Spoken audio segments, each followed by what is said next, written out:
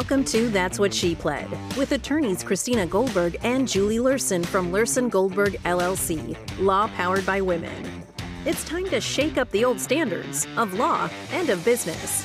Join these two witty, intelligent, and sassy female business owners who are taking their industry by storm, challenging stereotypes and shattering ceilings. These two are on a mission to educate, empower, and support not only their own clients, but other powerhouse female entrepreneurs. Come for a laugh and stay for the vibe as Julie and Christina hold nothing back and share the truth of what it is to be female attorneys and business owners through discussion of current events, original stories, and inspiring guests. Now, on to the show.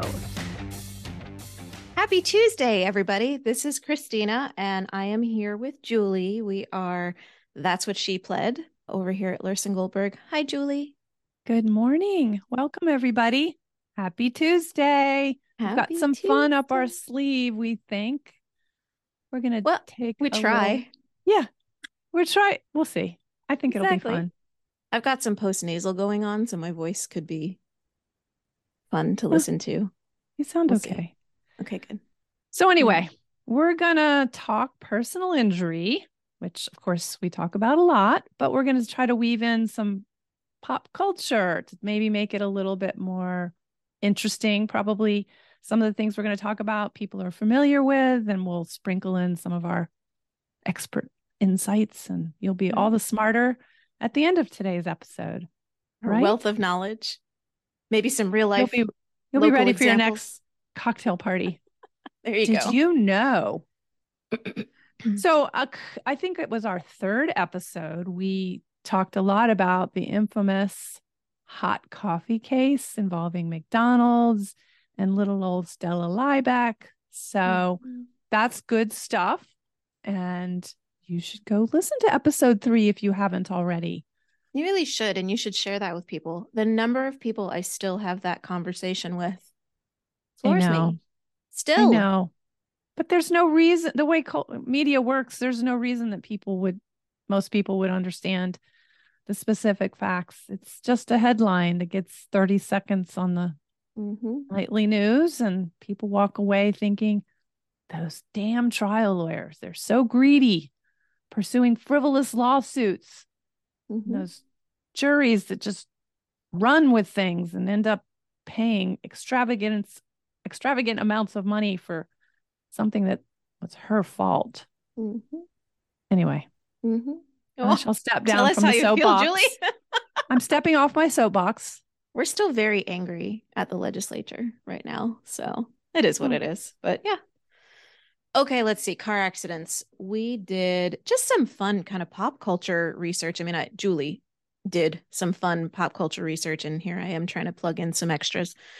Michael Phelps in 2009 was involved in a car accident, and really interesting facts. Ultimately, he was originally ticketed. I believe he was originally ticketed. I think he was actually sued. Correct. Yeah, he's a recognizable pop culture figure, and he was going to get sued anyway. I mean, really, where there's money, there's lawsuits. Right. Yeah. So he allegedly crashed into a woman. However, ultimately, after investigations, camera, dash cam, all of that, everybody realized, no, she ran a red light. And yes, his vehicle crashed into hers, but she ran a red light. One of the more interesting parts about that to me was obviously, first and foremost, investigations make all of the difference. And so when Julie and when our office brings a case in, the first thing we do is we look at the intersection. We figure out if there are traffic cams there. Right. And there's a difference between an intersection that has a monitoring camera versus an intersection that has a recorded video camera. And those are few and far between, actually. So yes, you can see the red light runner cameras, but those aren't going to help us. Nope. And there may be cameras on adjacent businesses as well, just security cameras that happen to catch incidentally in the background what's going on on the roadways. Exactly. So there are definitely things that need to be run down, and they need to be run down quickly, because frequently, as with security camera footage, it's only kept for a short amount of time and it gets recorded over. So that's certainly one takeaway from the Michael Phelps case. Not the most interesting one though, right, Christy? No, not the most interesting one. Actually, what I found really interesting when I dug a little bit more into it was the issue of alcohol. So Michael Phelps actually offered to police that yes, about an hour and 15 minutes prior to this particular crash, he had kind of gulped a beer. Well, so let me just back up and preface this by saying, don't drink and drive. Okay, No. bad. Don't do that. However, there are also circumstances, and especially with a man, I don't have his stats I'm in sure front of he's me, well but with a over man 6 his feet tall. size, oh yeah, He he's has big huge. With a hands. man his size, drinking a beer an hour and 15 minutes, assuming he's telling the truth, one beer, an hour and 15 minutes before a crash, he was not under the influence. So And we have ultimately, standards for what is considered under the influence, correct. as well as you can sort of through circumstantial observation reach the conclusion that yes, somebody was intoxicated. But anyway. Yeah. Well, and that was kind of the bigger sign was they didn't even administer field sobriety tests because he wasn't exhibiting any signs of intoxication. So these are the important things, and they have to have a reason. They can't just administer tests for no reason. They can't just ask you to blow just Nope. because they feel like it. It doesn't work that way. That part of it was very, very interesting to me. And sort of as a comparison and contrast, I actually have a case at the moment. It's a very unfortunate death case, but there are accusations that the deceased was under the influence and I won't even specify gender, put themselves into a situation where they were hit by the vehicle by their own fault. Oh. Turns out that one's medical history can actually show false positives or whatever, false negatives, depending on how one is able to metabolize alcohol based on liver function, etc. And so understanding that a number may be somewhere on a scale doesn't also necessarily mean that there was any actual impact of the alcohol in the system. So very, very interesting, tragic, but very, very interesting in the comparison and the contrast to that. So again, don't drink and drive, but and especially with Michael Phelps, I think he has a history of maybe DUIs that he's struggled with over the years. He's, I think, known to have smoked some weed in his day. weed, and then I think in 2014 he got a DUI or something. So he has a history of that, but he was also upfront with the officer and said, "Yeah, I drank a beer." But drinking a beer an hour before a crash, especially for a man that size, I mean, it just didn't. Anyway, right. Anyway, so I just thought that was super, super interesting and worth bringing up. So I guess a cousin of your car accident would be a trucking accident, and we have a couple of situations. One, who remembers the Miami Sound Machine, Gloria Estefan? I do. I mean, I don't remember it. I do. And actually, Laura Howell and I recently went and saw a musical, sort of I think a Broadway show, all about the story of Gloria Estefan and the Miami Sound Machine. But anyway, in 1990, at which point she was a very successful artist along with the rest of her band and her family, they were on a tour bus when they got rear-ended by a tractor trailer, i.e. a big truck. And in the course of that, she broke her neck. I think her son and husband also suffered injuries. She had to have big major surgery, had to stop touring for something like a year while she convalesced. She did make it back. It's an amazing, success story. Tractor trailers, big trucks, they can be very dangerous, and they are actually quite regulated, thankfully, both at the federal level and then at the state level. There's all kinds of rules and regulations setting minimum standards about all kinds of things, safety equipment, keeping requirements, inspections, rules that govern how long drivers can drive, and so on and so forth. I'm not entirely sure in her situation how much of that was a factor, but this other case that people are probably familiar with, much more recent, involving the comedian Tracy Morgan, who similarly was riding, I think it might have been actually in a big limousine, after show with some other folks along with him, and a Walmart truck caused an accident with them. He was very seriously injured. One of the people died. I think there was lots of consequences and real personal injuries that were suffered. As it turned out, the driver of that Walmart truck had been driving for something, I want to say, over 24 hours, and he fell asleep. Shocking. Anyway, those are exactly the sorts of things, like, how long can a driver drive, how much rest time is required, so on and so forth, that the Federal Motor Carrier Safety Act actually addresses. Florida, like many states, has its own sort of mini version of that points to these federal regulations that will govern trucking that goes on just within the state. The federal law governs interstate, so moving from, Florida to Georgia and so on and so forth.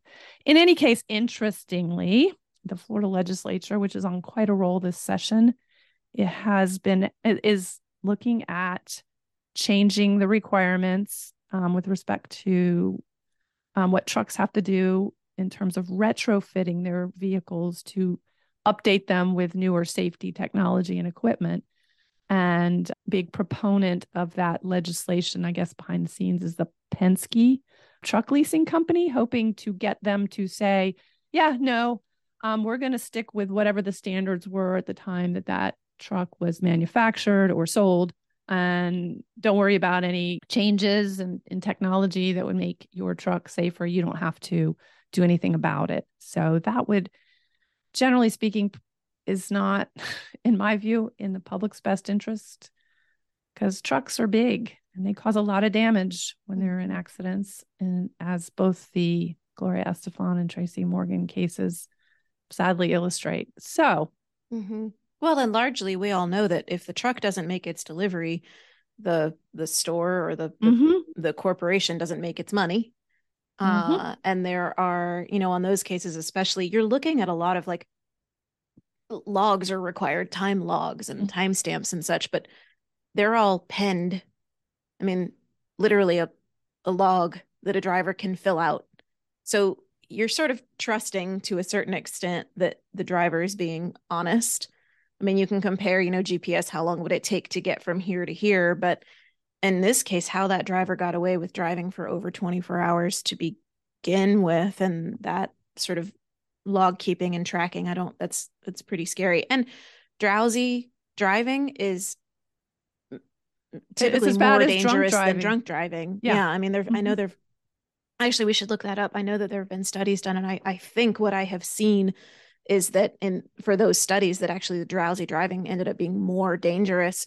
Because a lot of times, and I don't drink all that much, and I certainly don't drink and drive, but a lot of times what I've heard is that if you're aware that you're drunk, if you're at a certain level of drunk, you're that much more alert and seemingly almost paranoid. If you're falling asleep, that's the opposite of alert. Who knows? But I think that the outcome of those is that drowsy driving is more dangerous than drunk.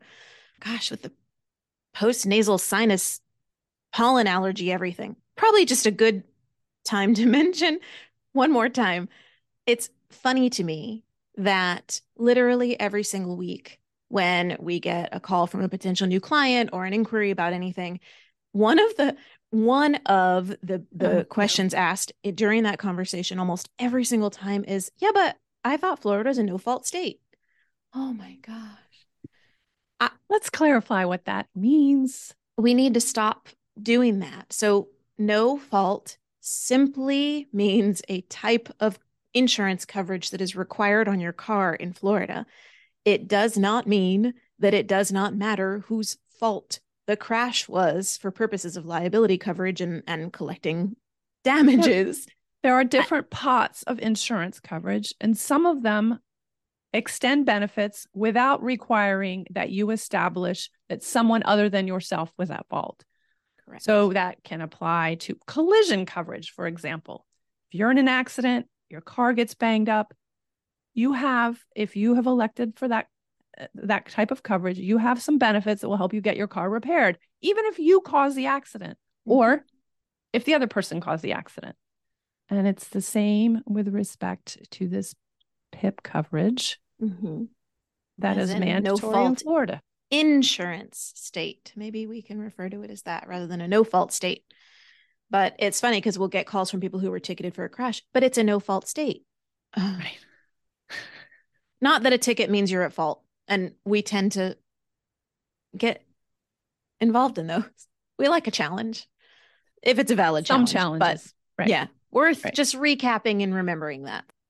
All Dog right, bite well, cases. let's switch gears. Yeah. Dog bites. I don't know if there's a famous dog bite case, but anybody who has ever turned on a TV knows about Dr. Phil. Dr. Phil had a dog. McGraw. Dr. Phil McGraw.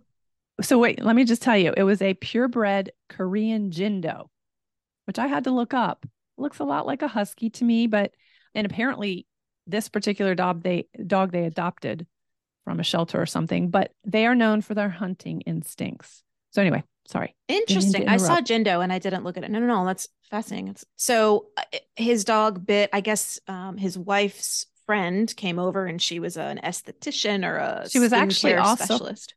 Appeared on the Dr. Phil show. She was a skincare expert. All right. So family friend comes over to their house. Dog bites her. Well, unfortunately, Dr. Phil was attempting to avoid negative press and whatever. And he allegedly convinced this woman, don't go get medical treatment. Let me call a friend. I'll get an antibiotic prescription written for you. Take this. You'll be fine. Well, she was not fine. So ultimately that dog bite, for lack of treatment, it became infected. It resulted in hearing loss and tremors into her hands, which obviously affected her ability to do business as an esthetician. You need your hands and probably not to be tremoring. She needed IV antibiotics because dogs have dirty mouths.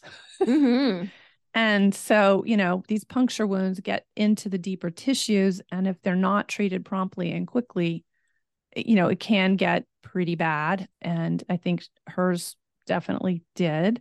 And by the way, Dr. Phil is not a medical doctor. Hence, he wasn't the one administering, writing he wasn't prescribing antibiotics. Anyway, he was hoping to duck all kinds of publicity. By the way, this happened in Beverly Hills. It is Beverly Hills home. Just an interesting aside. There was some suggestion that by offering her an opportunity to vacation at their Hawaii home, maybe they could all make nice, but did not turn out that way. It didn't work out so great. They ended up settling. Yeah. She sued him for $7 million. I would imagine they probably settled for something close to that, to be honest. So Florida has a dog bite law. Strict liability. Liability. ... It's riddled with carve-outs that sort of make it almost a joke in terms of the strict liability, not to mention the practical reality. Well, and the strict liability is limited to a bite, which right. We've got not a knockover, not a right. We've gotten enmeshed in that sort of litigation before and been able to help clients, but I can't use a dog bite strict liability statute to prove any sort of negligence when a dog is too rambunctious and yes, causes an injury, but too rambunctious. What's interesting about this is the dog bite statute says, the owner of any dog that bites any person is whether on that property or in a public place is absolutely strictly liable for the resultant damages from a bite. However, also very interesting is that if it's on your premises in your home and you've got a dog, if you have an bad easily dog? readable sign literally that says bad dog, you are protected. You are safe. That is all you have to do. Unless it involves a child under 6 or you yourself as the owner somehow contributed in a negligent sort of way towards the dog attack. Right. Oh, and you by the way, accidentally said the German word for attack in the dog. Exactly. And your well-trained dog responded accordingly. Right. The other thing that is interesting is that to the extent that the dog bite victim was negligent somehow, that comparative fault reduces the owner's strict liability.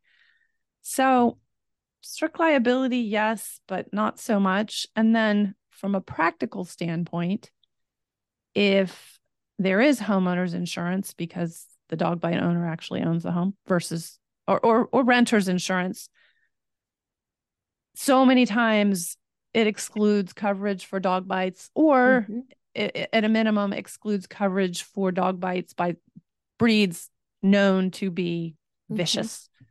So pit bulls or whatever. Although more and more, I mean, they have no reason to cover them. They used to offer sort of supplemental coverage, right? It'll be extra Riders for us to cover the dog. Now, the insurance policies that we come across, I mean, they exclude squirrels.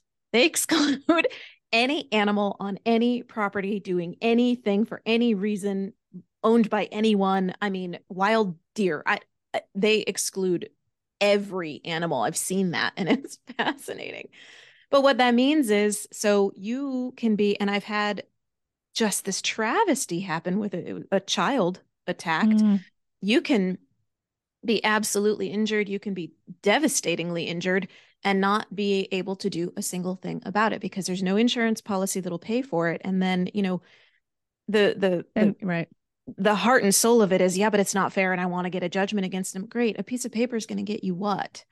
Their home is likely protected by our homestead laws. And so then what are you? You're left to hope that they have a lot of money sitting in a bank account. Right. Unless these people are independently wealthy. Right. And that's 9 times out of 10, that's not the case. So they're just notoriously difficult cases to handle. And it's awful to kind of to talk to people who really have been severely injured and to tell them, yeah, I don't think there's anything I can do for you. Yeah. And let's just sort of as a commentary, I would say that the bad dog signage protection that's out there and the reason why children are protected, it's probably only because if they're under 6, they aren't yet in theory reading, as opposed to we want to protect our most vulnerable. Am I being too cynical? No, well, it's interesting because I think 6 is such a weird number anyway. As a child, children notoriously don't understand repercussions and consequences for the most part of their actions. Their prefrontal cortex is still developing. Right. So whereas they may think they're playing with a dog by tugging on its ear or shaking its tail. Right. That's difficult to me. But yeah, I would think maybe. But it's so funny because if you have something that says beware of dog, you're not actually availing yourself of the protections under the statute because the statute literally says it's in quotations. It's capital B bad, capital D dog. Like that's what the sign has to include, bad dog. Oh, is that right? I thought beware of dog was okay. I don't think Home Depot and Lowe's sell bad dog signs. I think they have beware of dog signs. I don't think so. It literally says, if at the time any such injury the owner had displayed in a prominent place on his or her premises a sign easily readable, including the words in quotations, bad dog. Okay. Hey, sorry for the interruption. I know you're listening to the That's What She Pled podcast, and I am so happy you're here. If you have any questions, please head over to lawpoweredbywomen.com or look in the show notes to find out how to reach us. We would love to hear from you. I mean, the statute tells us, okay, here, protect yourself. So I guess I don't think I'm going to test. No, I'm going to stick my hand in there. No, I mean, I've where got it says only beware of dogs. They're not going to do anything. So yeah, but speaking of, I did pull just fun facts because, we're full of fun facts. I did pull the top 5 dog breeds with the most bite attacks in the United States.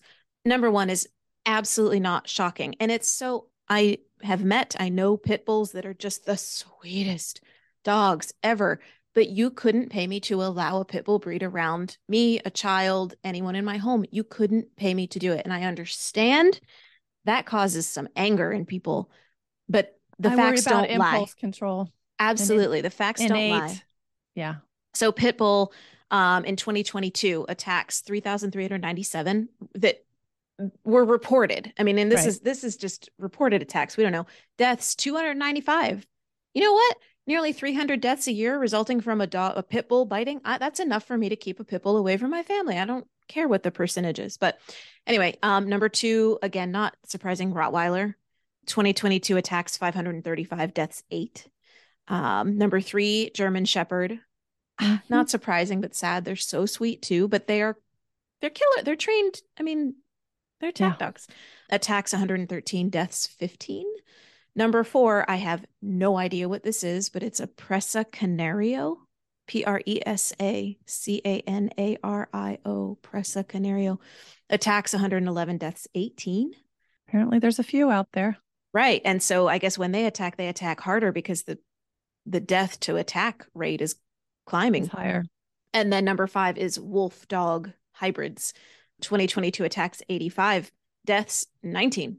They're out for you. So just like I said, fun facts, but worth knowing. And I'm so sorry to pit bull owners. And I know some who are just the sweetest dogs ever. As do I. But I just don't trust. I trust but verify, and I'm sorry. There's enough verification to me that me that the calls we get don't lie. I mean, every dog bite case I've handled has been a pit bull or pit bull mix. Every single one. And I guess a corollary to this is we do get a fair number of calls in which somebody's dog has attacked somebody else's dog. Yes. And sadly, we have to tell them, I know your dog is part of your family, but in Florida, dogs are property. So that there's sadly not much value other than maybe the cost, the vet cost or the burial cost or whatever. You know, it's a traumatic loss to you, but the law does not value that the same way it values an attack on a person. Yep. So just be careful when you're out there with your dogs or you're out there yourself or your kids. You know, we have leash laws for a reason, but even then. Yeah, if you can't control a dog on the leash anyway. Yeah. I don't think people understand how difficult it is, Julie, to be us and to be the messenger, to be in the position of talking to very validly distraught upset people.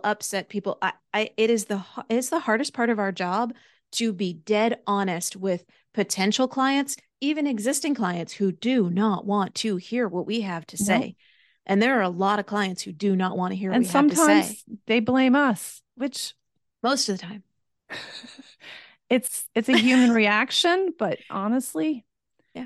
Julie and I are both thinking about a call last week with a client, and we have a job to do, and blowing smoke up people's skirts to, I don't know, make them temporarily feel better.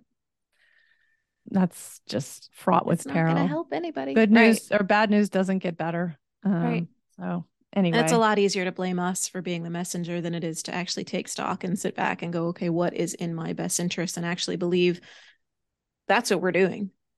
I mean, I don't feel right taking a fee if I'm not treating the client right. So that's, anyway, soapbox. Okay. Next. What do we got?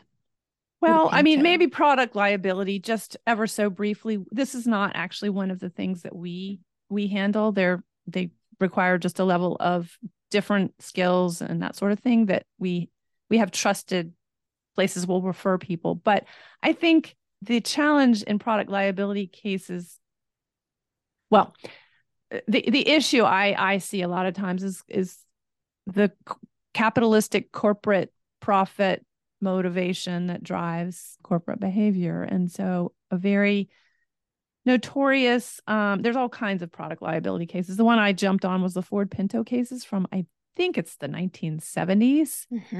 This little car that Ford built, and the way it was designed was that the gas tank was in a very vulnerable position. And so if it was hit in a rear end collision at a low speed, it could cause the gas tank to rupture and explode. And because it was a small car, really caused some devastating injuries and damages. And the sad reality was that, and this is sad because it's not an uncommon story, a relatively inexpensive modification, $10, I think in the case of the Pinto, would have avoided this exploding gas tank thing and therefore saved lives. And then I guess, so maybe to harken back to the McDonald's hot coffee case, I think it's not uncommon that corporations look at these scenarios and say, you know what, it would cost us $10 times however many of these vehicles were out there to fix, but we don't think we're going to face too many lawsuits. And so those would actually cost us significantly less than what it would cost us to retrofit. And so we're just going to make a corporate decision to, Ignore it. ignore it and deal with the occasional consequence. And, people's lives are at that crossroads, and it's but anyway. Yeah, profit another over protection. soapbox moment. Absolutely.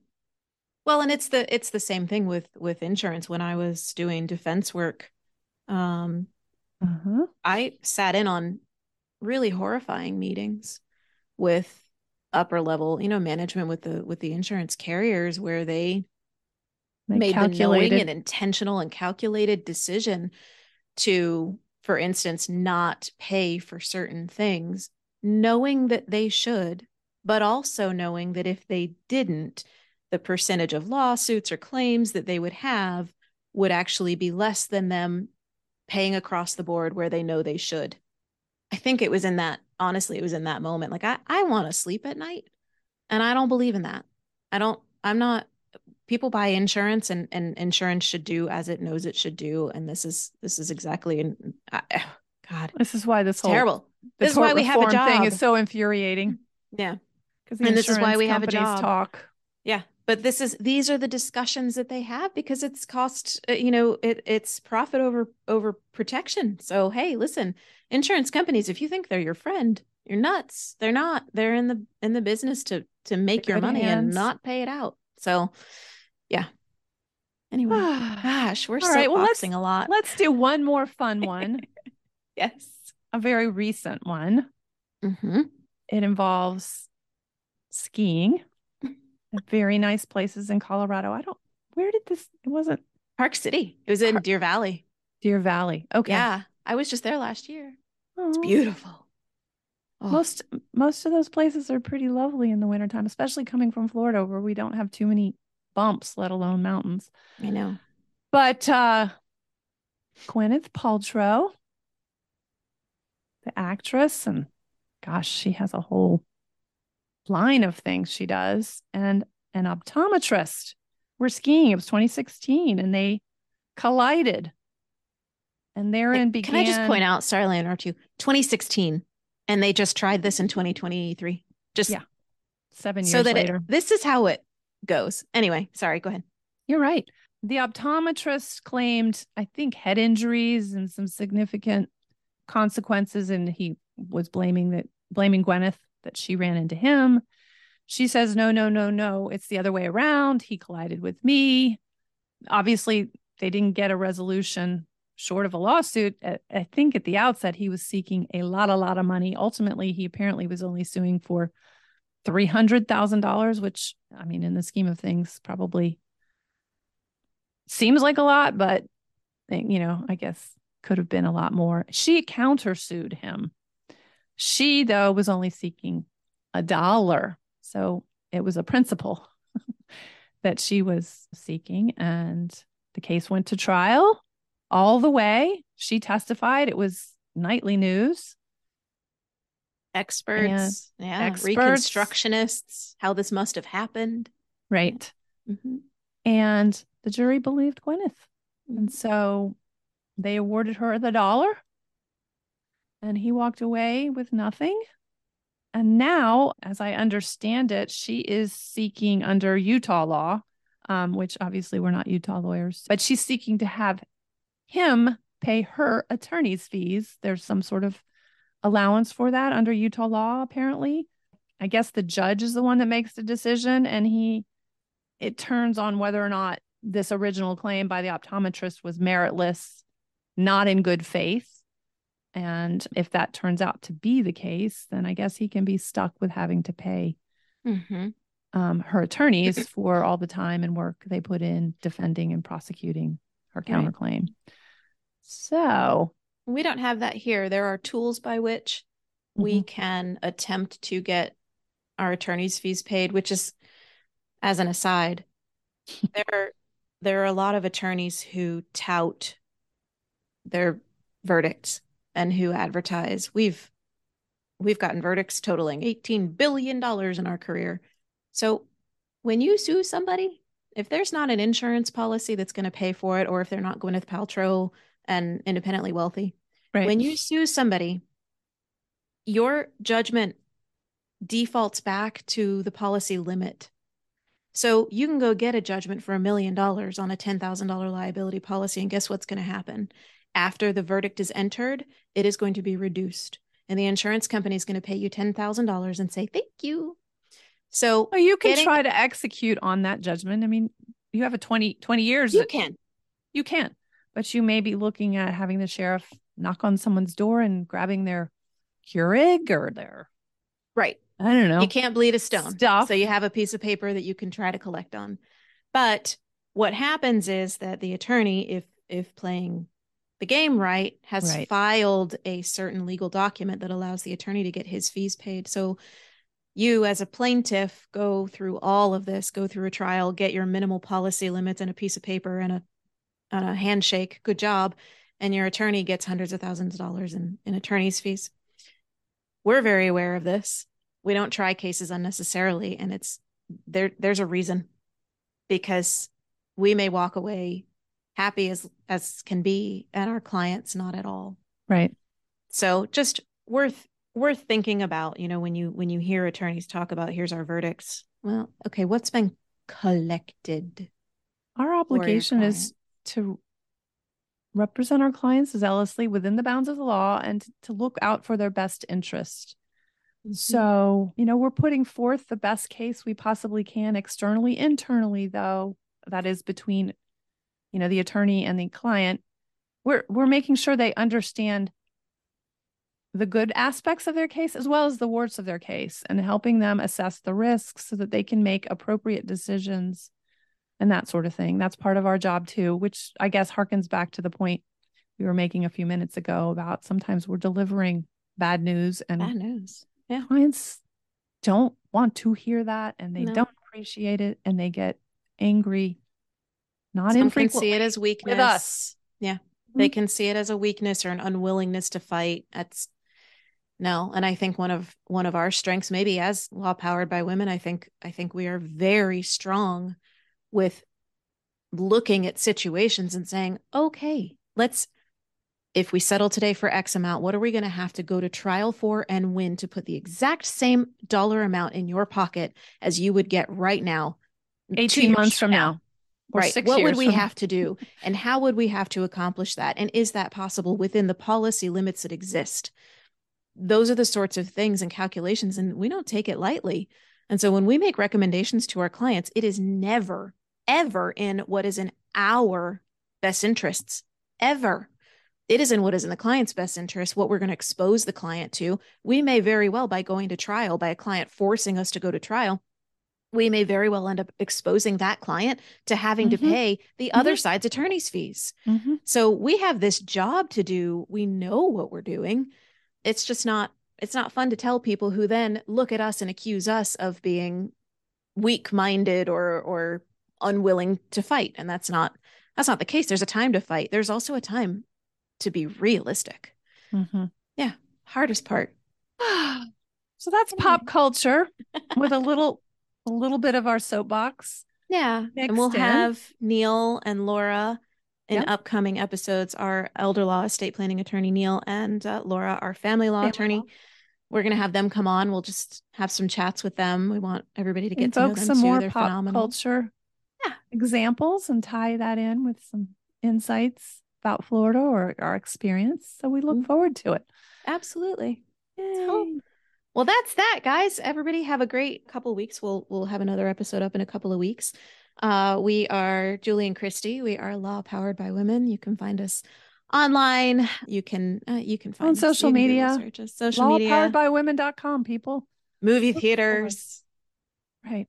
You never know where we're going to pop up. All right, everybody. Have a great couple of weeks. We'll talk soon. Thank you for listening to That's What She Pled podcast. Don't forget to click the follow button to be notified when new episodes become available. The information covered and posted represents the views and opinions of the guest and do not necessarily represent the views or opinions of Lursen Goldberg lawyers. The content has been made available for general informational and educational purposes only and may not constitute the most up-to-date legal or other information. The content is not intended to be a substitute for legal advice from your individual attorney, and the information provided does not and is not intended to constitute legal advice.